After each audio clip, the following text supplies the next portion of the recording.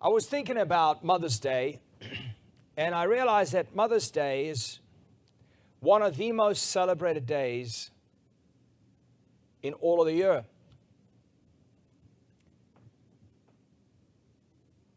A mother is someone you can go to anytime. So God made moms. They made them to be extremely understanding and very forgiving, with a tremendous amount of grace, with a tremendous amount of mercy and kindness.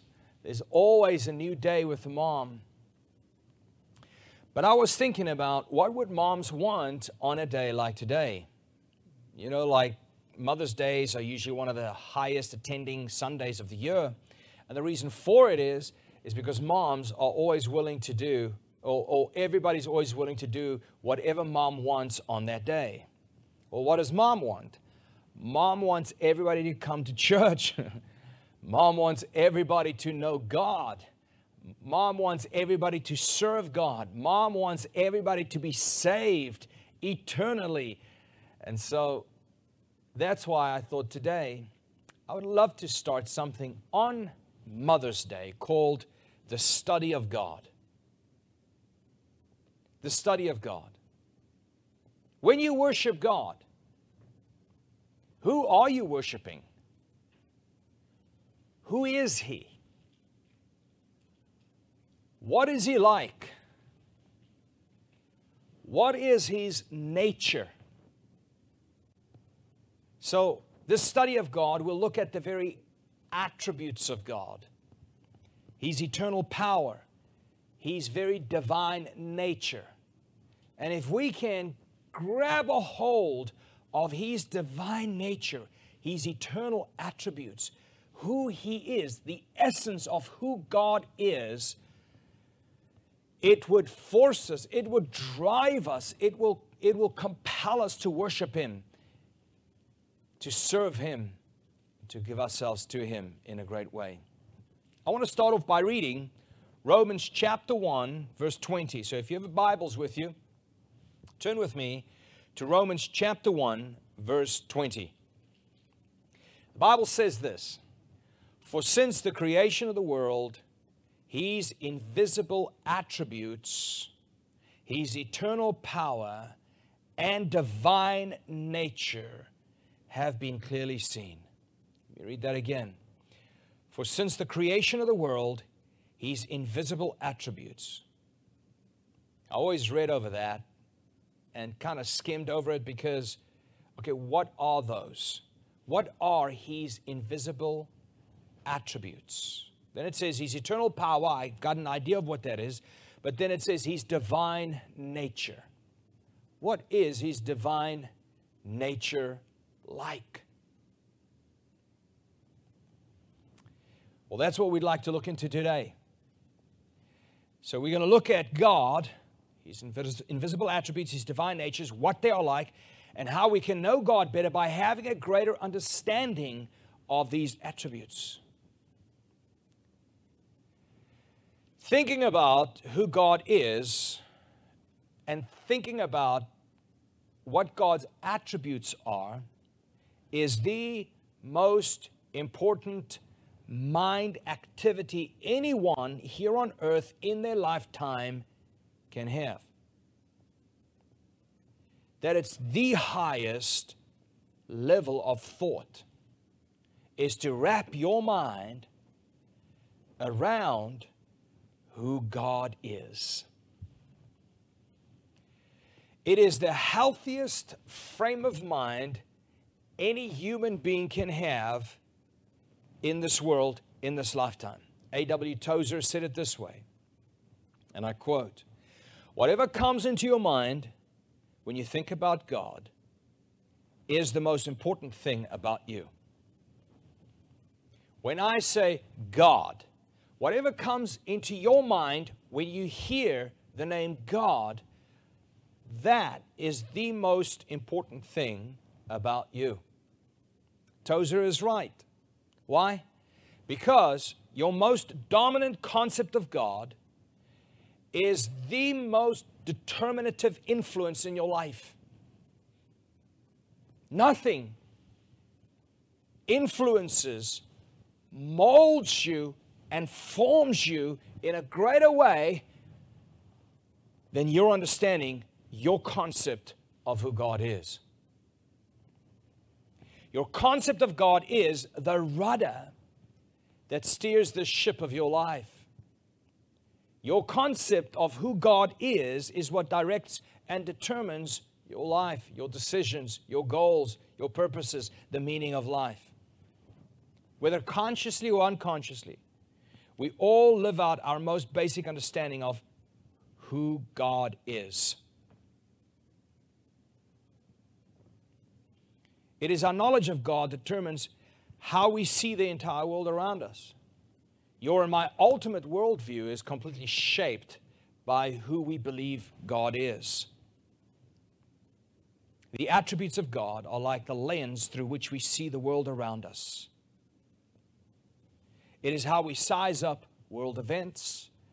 It is how we understand the circumstances of life, including the circumstances we are going through right now.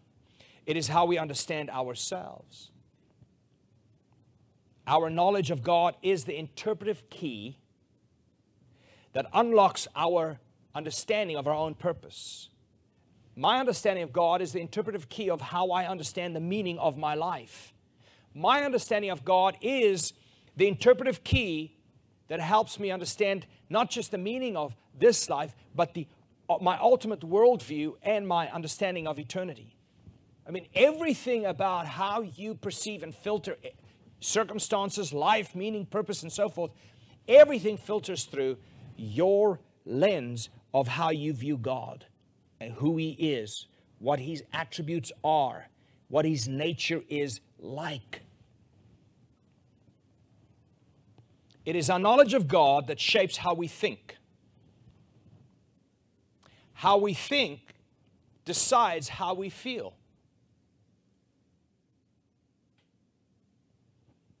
In other words, people's emotional state of being is very much determined upon what forms their perspective. And the thing that forms their perspective is their knowledge or their understanding, their concept of who God is to them. It is our knowledge of God that most shapes what we believe and therefore how we live. It is the knowledge of God that decides how we worship. Let me say it in a different way also. It is our knowledge of God that decides or determines whether we worship or not. Because when you have a knowledge of God's attributes and you see His glory and you see His majesty and you see just how great God is, it is only natural for us then to worship what we see, what we know, and what we understand. It is the knowledge of God that determines how I serve Him. You couldn't serve a God you do not know. You couldn't serve a God that you do not know with all of your heart. It is my knowledge of God that determines how I invest my treasure. It is my knowledge of God that determines how I invest my time. It is the knowledge of God that shapes how we die.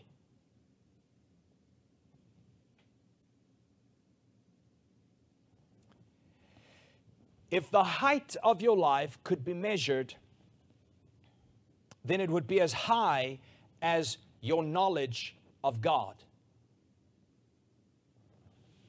A high view of God leads to a high and holy lifestyle. A high view of God leads to soaring moments of worship as we recognize, identify, and see a glimpse of who He is. It draws worship out of us. And a high view of who God is draws high levels of worship from our hearts. A low view of God does the opposite. A low view of God leads to low living. A low view of God leads to trivial worship. A low view of God leads to distracted worship. A low view of God leads to no worship. A low view of God leads to unimpressive and powerless worship. A wrong view of God leads to wrong believing. A wrong believing always leads to wrong living and unacceptable worship. So really what I'm bringing to you this morning as an opening concept and idea is that absolutely everything about your life hinges upon this one thing, which is your understanding of who God is. Do you know His nature? Do you know His attributes? When you worship, who do you worship if you don't know who He is? We cannot be wrong about God and be right about life. Impossible. He's the giver of life. We cannot be wrong about God and right about the purpose that God made us for. How can I be right about my God-given purpose if I don't even know the God who gave me and made me for that purpose? If I'm wrong about God, I cannot be right about the reason why I was made, the meaning of the life that I have. If I'm wrong about God, I'm wrong about the meaning of love. I'm wrong about the meaning of life. I'm wrong about the understanding of eternity. I am wrong about everything if I don't know God, if I don't understand who He is. So that's why today it's so big to me that we have to attempt to have a glimpse of the attributes of God. Why? Because it says right there in our opening verse in Romans 1 verse 20, for since the creation of the world, His invisible attributes and His eternal power and His divine nature, His invisible attributes, His eternal power and His divine nature, they have been clearly manifested to us. We can view them. Now, we can't view all of God. It is like it's as impossible to take the concept of God and put it in a human's confined mind. It is as impossible to do that as it is to take infinity and push it into something that is finite. So impossible is it for us to grab a hold of all of who God is and understand it with our finite minds. Because one day when we're in heaven, we will have an exponential understanding of God continually throughout all of eternity. You know that wow moment when you stand on top of a very, very high mountain and you just look at the beauty of the world and you go, wow, that moment, that wow moment, we will experience continually throughout all of eternity in heaven as we learn more and more and more about who God is, His divine nature and His power and His attributes. However, today we can grab a glimpse of who God is by looking into who God says He is in the Word.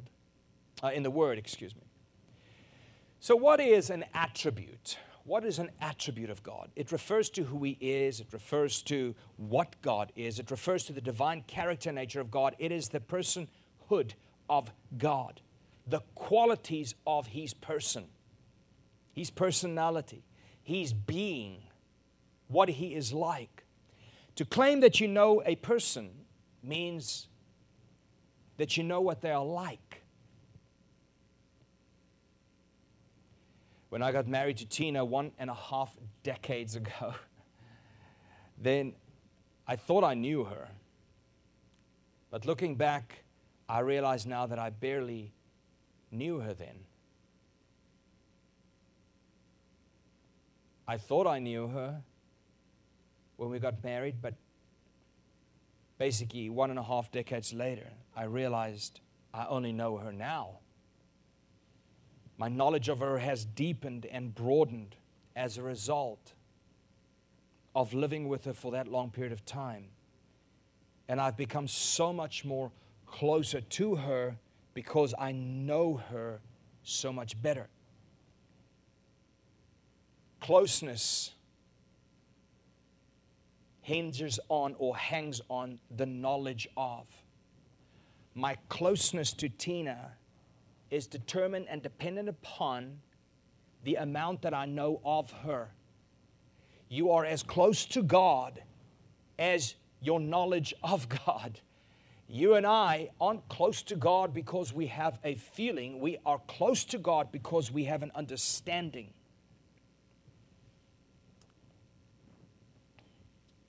I'll just give a second for us to think through that, because I believe that is so important for so many of us. To be close to God means to understand God in a greater way. In the same way, when we were saved, we entered into the knowledge of God.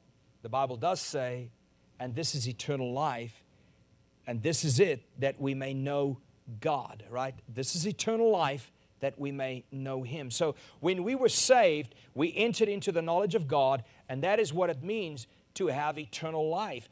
But that was only the beginning. As we now grow in the grace and the knowledge of God, we grow closer to God. And as we grow closer to God, because we understand Him more, our worship becomes deeper and higher. Our love becomes wider and more fruitful.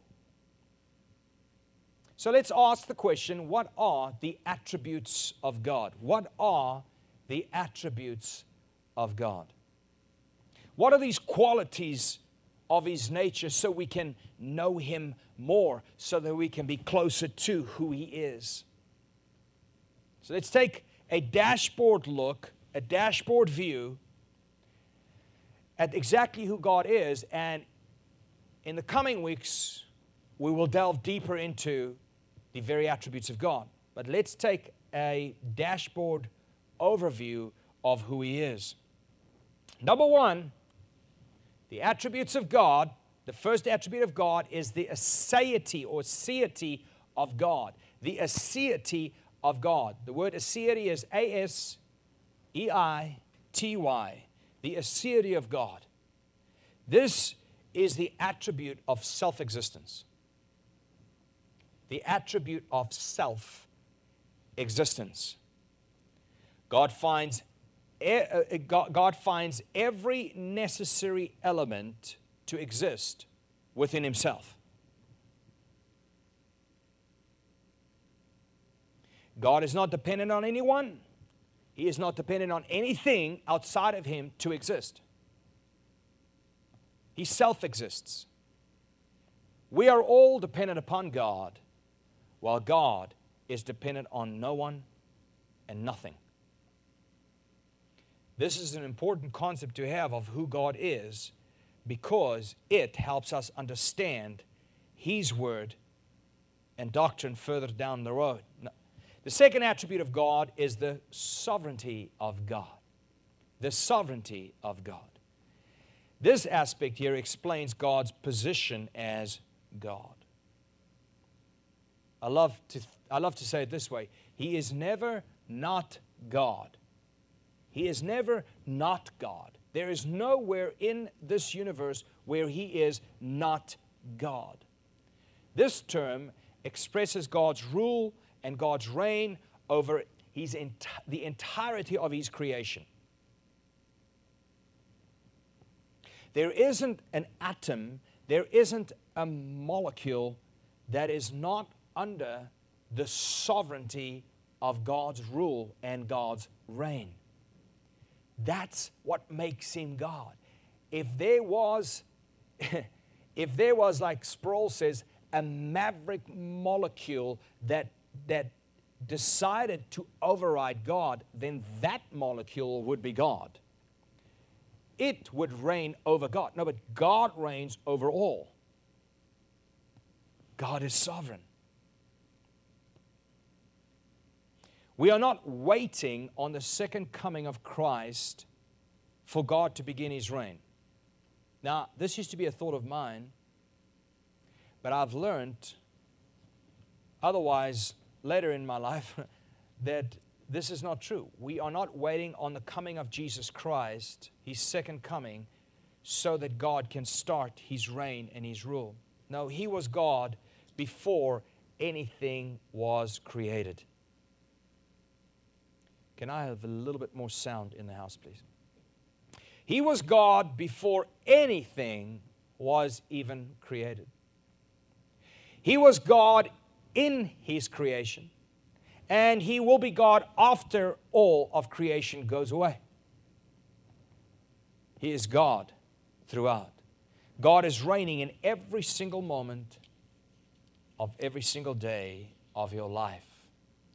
That's why we can rest in the sovereignty of God. God is reigning. The third attribute of God is the holiness of God. All of who God is and all of what He does is perfect in every way. This is the holiness of God. His essence and His deeds, they're all perfect. There is never a misstep. There is never an alternative motive, an ulterior motive. God is perfect in every way. He's holy. There is no shadow in Him. He is pure light. There is nothing crooked in Him. He is the essence of purity. There is nothing evil in Him. He is only righteous all the time. The fourth attribute of God is the omnipresence of God. Omni is all and everywhere present. This means that God is everywhere present with the fullness of all that He is. From the top of heaven to the bottom of hell, God is everywhere. From the beginning of time, throughout every single age and every single generation, to the very last moment of time, God is never absent, but God is always present. The fifth attribute of God is the omnipotence of God. Omni again means all and everywhere. Potence means power, might, strength, force, vigor. God is all-powerful everywhere. From the largest thing ever created to the smallest molecule in existence, God is all-powerful everywhere. This is an attribute of who God is. Number 6, the sixth attribute of God is the immutability of God. The immutability of God. This means that God is unchanging. This means that God does not mutate. Folks, I know that you might go like, why are we listening to this? This is a foundational block upon which you have to stand in order to reach to a higher understanding of who the God is that you worship and serve. God does not change. There's a reason why you need to understand this.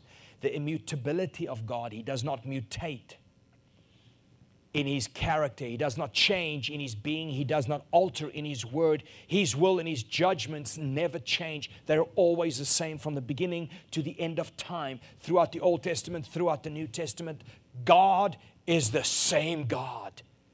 He never changes, alters, diminishes, or is augmented. He's always the same. The seventh attribute of God is the truthfulness of God. God is truth, the Bible says. He is the measure of all reality. God is the true north of normalcy. Everything contrary to God is abnormal. When you look to this world, I'll tell you what is abnormal. The things in this world that is contrary to the Word of God. That's abnormal.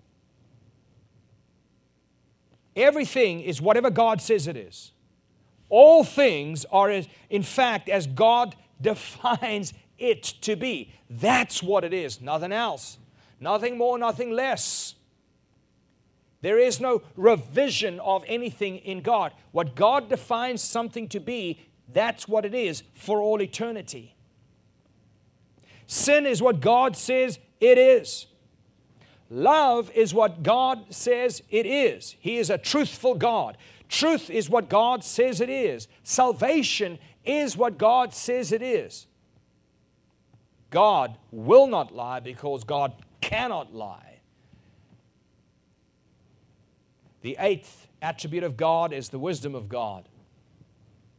This means that God chooses the best means to the highest ends.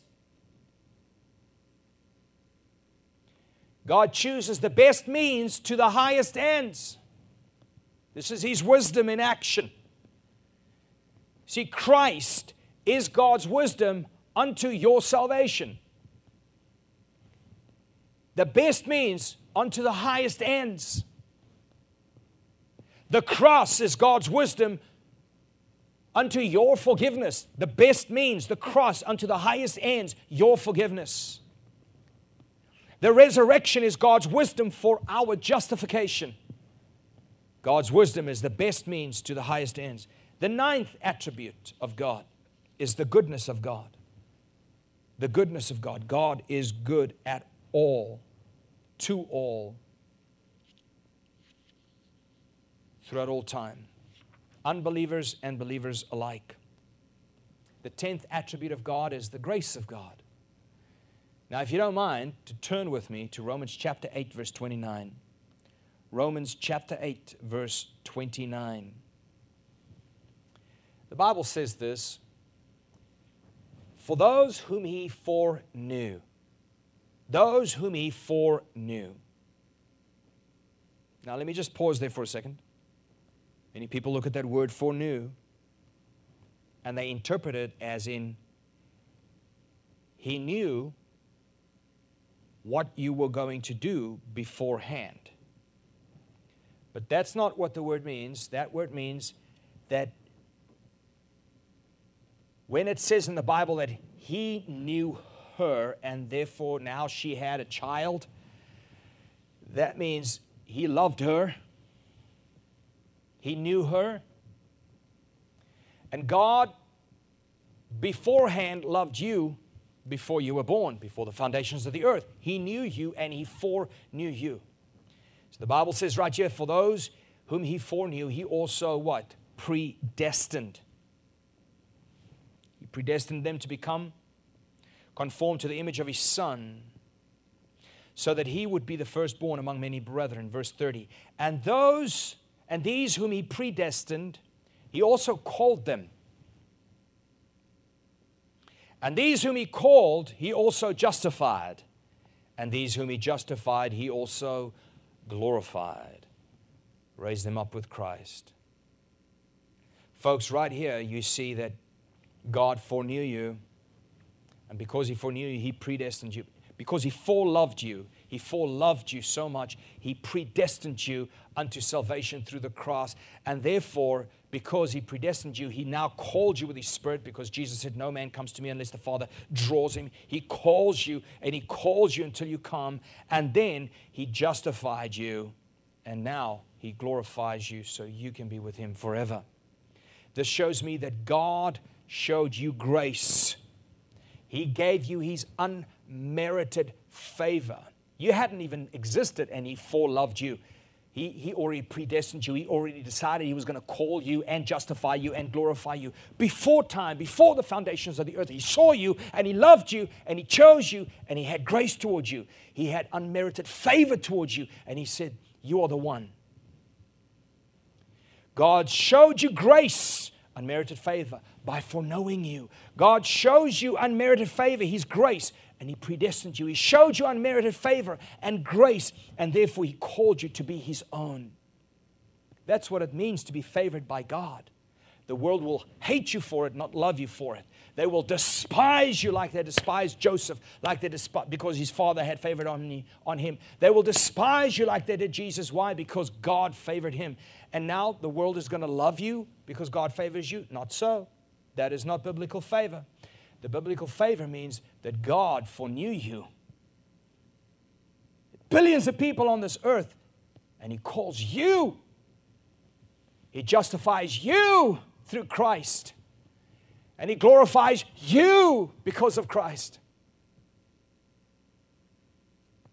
Unmerited favor. This is the grace of God. The 10th attribute of God. The 11th attribute of God is that God is love. What does this mean?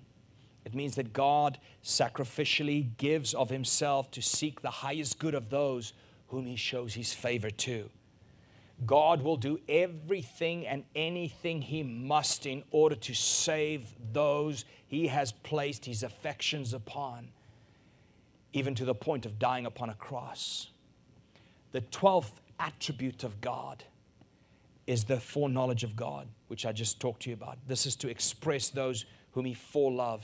The 13th attribute of God is the wrath of God. This is God's expression of His holy and righteous indignation against all kinds of evil and any evil.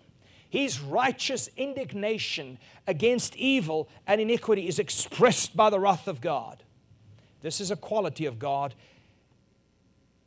and God is immutable. Therefore, it's a quality of God since the beginning of God, which is eternity past.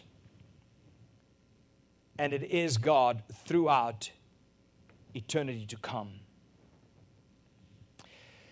There are actually around about 28 attributes that the Bible identifies about God and outlines about God, but this is a good starting point for us. I just listed 13, and we will delve into those 13.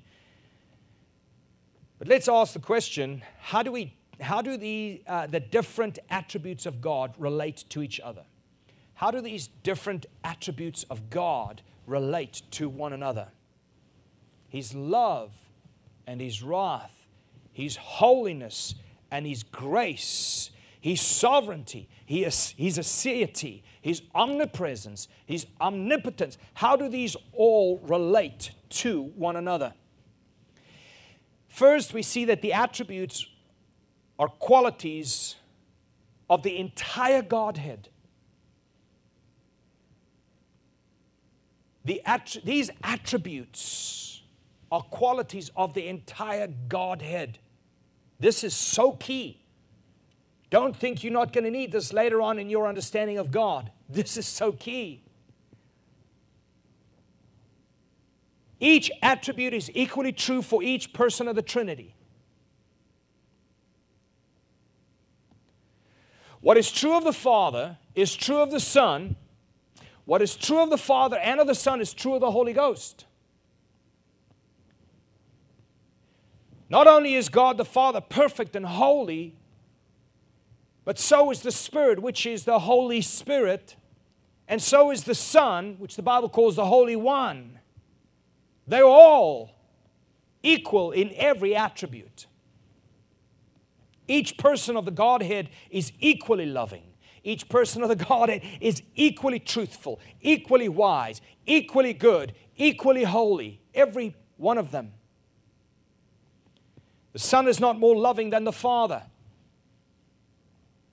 Neither is the Father more loving than the Son. The entire Godhead, each person within the Trinity, is equally marked by each attribute. The next, to understand how these attributes relate to one another, is that these attributes are eternal and they are permanent qualities of God. This is to say that God has had each of these attributes since eternal past and will have all these attributes through all eternity future. No attribute can be gained. No attribute can be lost in God. It is part of the immutability of God. If God were to give up any attribute or grow weaker in any attribute, He'd cease to be God. Watch this quick. If God was going to grow in an attribute or give up an attribute, He would cease to be God. If He was going to grow in an attribute, it means He wasn't God before He grew. Right? If He lessens in an attribute, I'll give you an example. If the Old Testament God had to grow in love, He wasn't God in the Old Testament. This is very important for us to understand.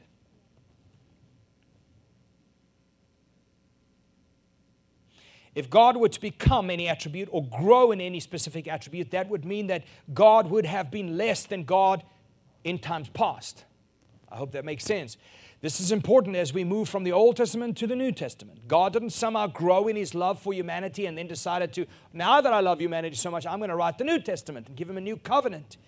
No, God always loved humanity the same way, equally. God was equally loving in the Old Testament as He is equally wrathful in the New Testament. He's immutable. He doesn't mutate. He does not change. He's the same yesterday, today, and forever. There is no diminishing of the wrath of God going from the Old Testament to the New Testament. There is no increase of the love of God as we move from the Old Testament to the New Testament. God is immutable. Otherwise, He wasn't God back then. And if He was God back then, He can't be God now if He became less in any way. His attributes are eternal, every one of them. God is the same God with the same attributes from eternity past throughout all time and all eternity.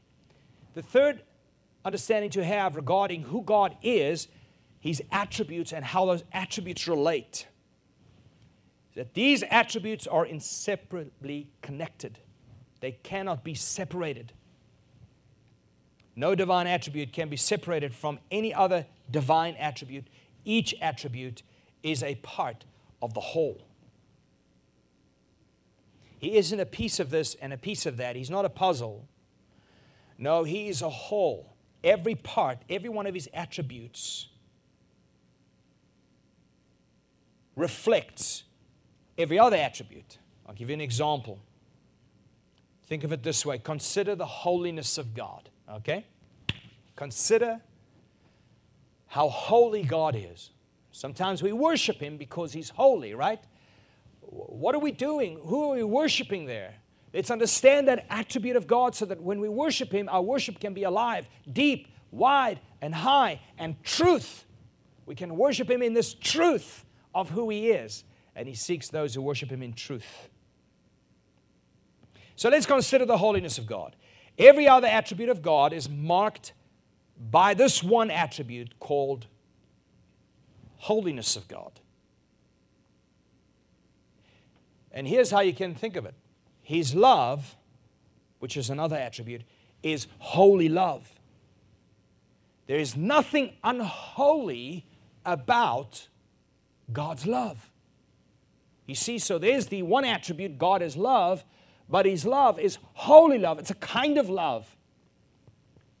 There's nothing evil within God's love for you. There's nothing selfish in God's love for you. His power, second attribute, is holy power. There is never a moment where His power supports anything evil. It is a holy power. His power is powerful unto all things holy exclusively. Let's look at a third attribute. His wrath is holy wrath. There is nothing evil or unholy about the wrath of God. There's nothing unjust and nothing unfair about the wrath of God. There is nothing unfair about it. His wrath on any person is 100% deserved and justified. So we can see that the attributes are inseparably connected to one another. He is one God. He is never divided in any possible way. Why is it important for you and me to know and understand the attributes of God? Why is it important for you and me to look at this concept of the study of God and take notes and re-listen and re-study and rethink and cause this to become inscripted on our hearts. Why is this important? I'll give you a few reasons. And the first is because it causes us to experience transcendent worship. You will be able to worship God like you have never worshiped God before. If you can grasp just some of the attributes of God in the smallest degree, your heart would naturally just start worshiping God for who He is. The greater your knowledge of God, the deeper your worship of God becomes. The greater your knowledge of God is, the deeper your worship of God becomes.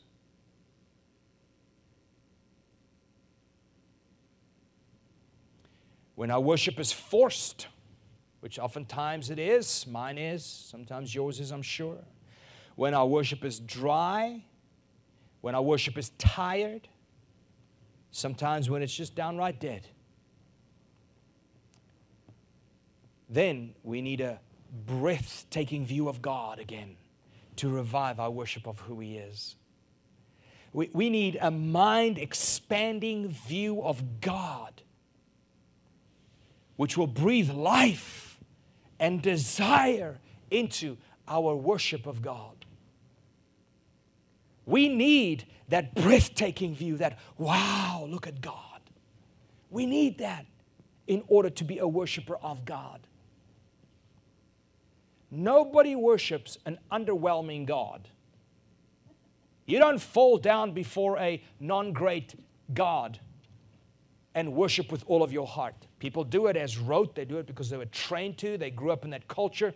But nobody naturally just worships God. And they don't have naturally soaring worship unless they see who God really is, His attributes. So the first reason we need to know this is because of transcendent worship. You see, it is the low views of God that causes the church to engage in trivial things of worship. Smoke machines and stuff. If you have a high view of God, it would be easy to meet in an empty basement of an old broken down building and worship God together in truth, passionately, with compassion, with a great desire, without any other side support. No big sound systems, choirs, and so forth. No, you would worship God because you can see who He is. Just like Paul and Silas when they were in prison. Without any sound systems, without any special lighting effects, without any special vocalists, without any great choirs. Just their view of God was enough for them to worship God in the middle of the night, full volume, because they knew the attributes of God. They knew who their God was. They knew His nature. Think of it this way. The word glory can be divided into two main categories. Two categories. There's the intrinsic glory of God, and then there is the ascribed glory to God. We ascribe glory to Him, but there is also this intrinsic glory of God. The intrinsic glory of God is the sum and substance of all that God is. That is His intrinsic glory. There is nothing anybody can do to increase the intrinsic glory of God. God is who God is. And it doesn't matter who does what. God is never minimized and He's never trivialized. You cannot maximize Him. God is who God is. He is the God who was and who is and who shall forever be. That is who He is. From everlasting to everlasting, you are God. You cannot give intrinsic glory to God.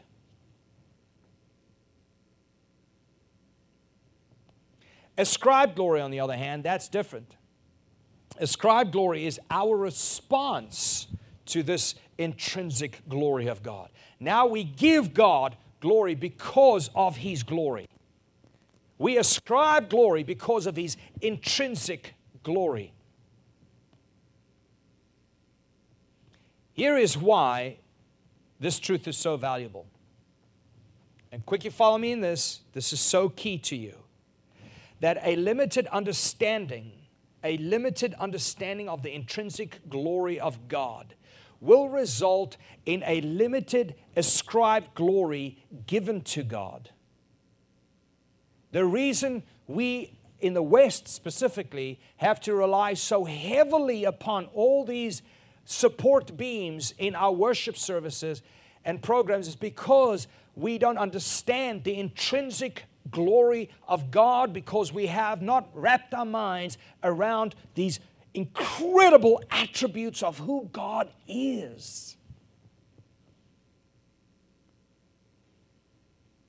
People aren't raising their hands. We've got to turn the music up.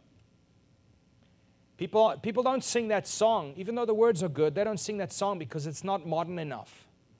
Or, you know what, we really need more bass in this room. And I'm one for this. You know, I like things to sound good and to be...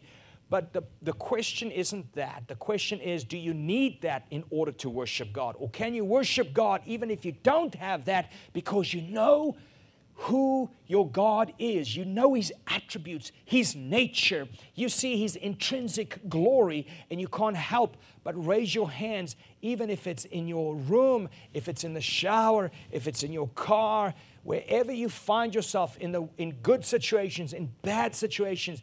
You worship Him because of who He is, His intrinsic glory.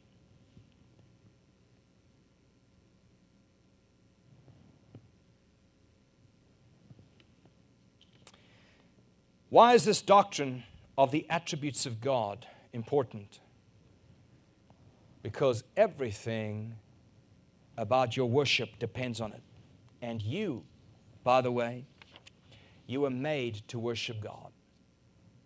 Therefore, by means of deductive reasoning, you cannot fulfill the purpose you were made for without also understanding the attributes of God and His intrinsic glory.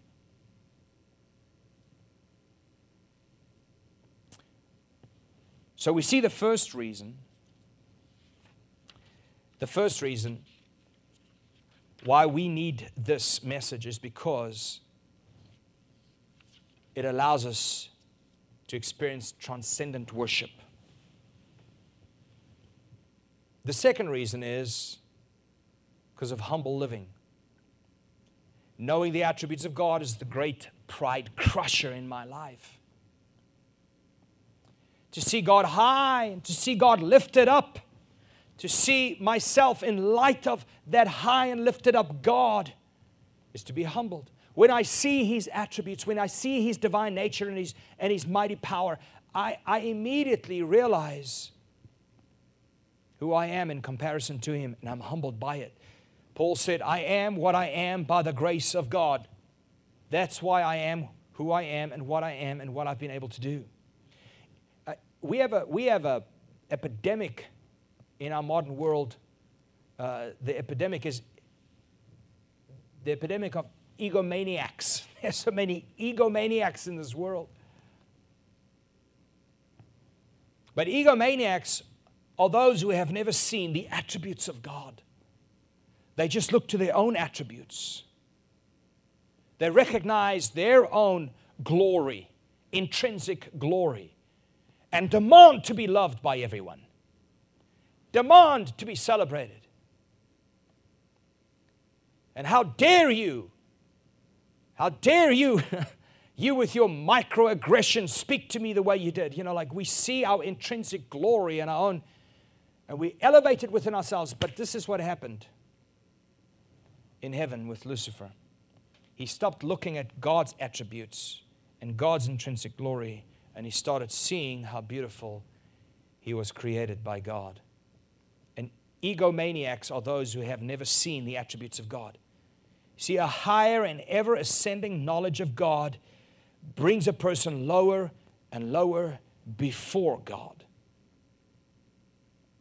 And this fact drives us to prayer, drives us to say, have mercy upon me, God. God, I'm grateful for your mercy. God, I'm thankful for your grace. I'm ever indebted, God, to your goodness.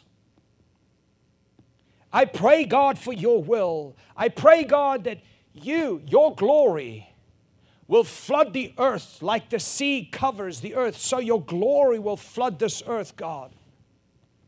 Your intrinsic glory, in other words, the understanding of who you are, your nature, and also the ascribed glory that we give you because of it. Let it flood the earth like the waters, like the oceans flood the earth.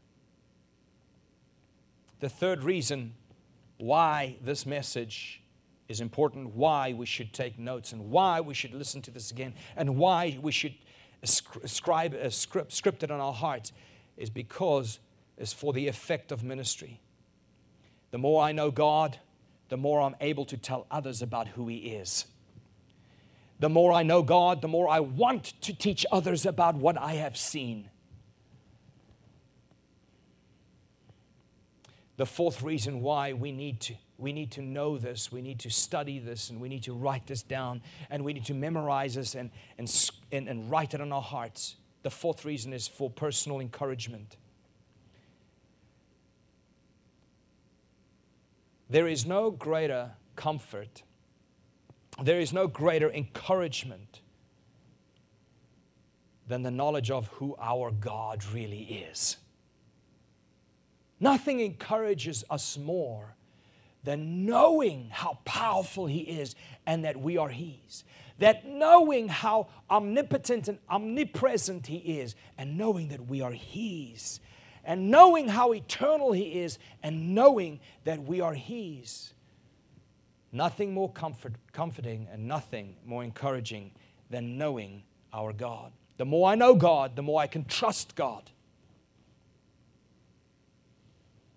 That is why Charles Spurgeon's quote has grown so big within me. Charles Spurgeon said, "The sovereignty of God is the pillow on which I lay my head at night." This knowing the sovereignty of God allows a person to sleep at night, even if the world is aflame. The fifth reason why we need to know this, study this, write this down, ponder upon it, write it on our hearts, is because of the personal conversion that it produces. To be converted, one has to know a few things about God. To be born again, one has to know a few things about God. To be converted, you have to know something about the love of God, the holiness of God, so that I could see my need for God's forgiveness. To be converted, you have to know something about God's grace.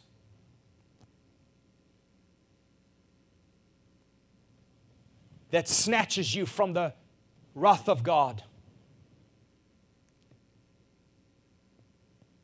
Jeremiah 9:23. Well, let me just make this statement. The Bible says, "And this is eternal life, that you may know God." And this is eternal life, that you may know God. You have to know something about God for conversion. And this is the reason we need to study His attributes. Jeremiah 9, verse 23 through 24a says, "Thus says the Lord, let not a wise man boast of his wisdom, and let not the mighty man boast of his might. Let not a rich man boast of his riches, but let him who boast of this, that he understands and knows me." This is why it is important to understand the attributes of God, the nature of God. John 10:14, "I am the good shepherd, and I know my own, and my own know me." John 17:3 says, "This is eternal life, that they may know you, God." Philippians 3 verse 8a says, "More than that, I count all things to be loss in view of the surpassing value of knowing Christ Jesus, my Lord." As a matter of fact, he says everything else there is to be known is manure, is dung in comparison to knowing Christ. 2 Peter 3 verse 18 says, but grow in the grace and knowledge of our Lord Jesus, Savior, Jesus Christ. But grow in the grace and knowledge of our Lord and Savior, Jesus Christ. But grow in this grace and in the knowledge of who He is. Constantly grow in understanding Him more. There is nothing more important you can do with your thought life than constantly, continually, regularly, daily wrap your mind around the nature of who our God is. To wrap your mind around His eternal, holy attributes. Because as we see who He is, we can't help but throw ourselves at His mercy and worship Him. Amen. Let me pray for you. Father, I have a hope in my heart today.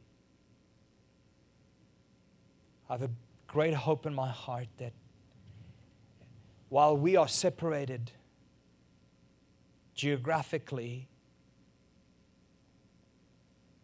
that our worship will be united.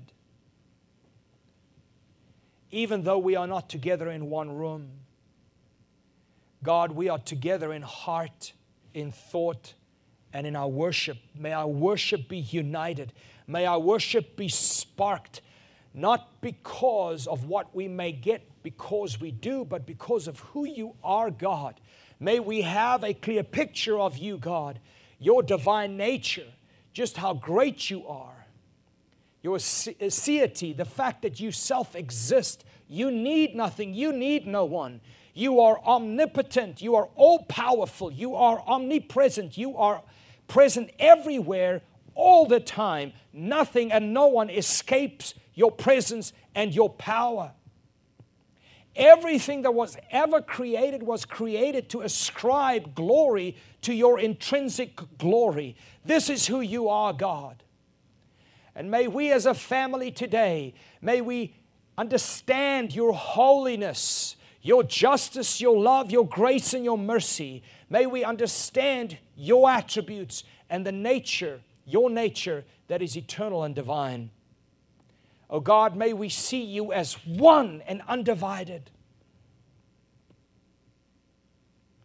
Father, Son, and Holy Spirit, equally marked by every attribute that is divine, holy, and powerful. Oh, and what a privilege it is for us, God, that You graced us as You foreknew us, that You graced us with predestining us, and that You graced us by calling us, and then justifying us through the cross and glorifying us with Christ. Oh God, thank You for Your goodness toward us. And even though we are separated in space, we are united in heart and spirit, and that we can glorify You for who You are, that we may know You, God, and that we may grow in this knowledge of You consistently in Jesus' mighty name. Amen. Amen.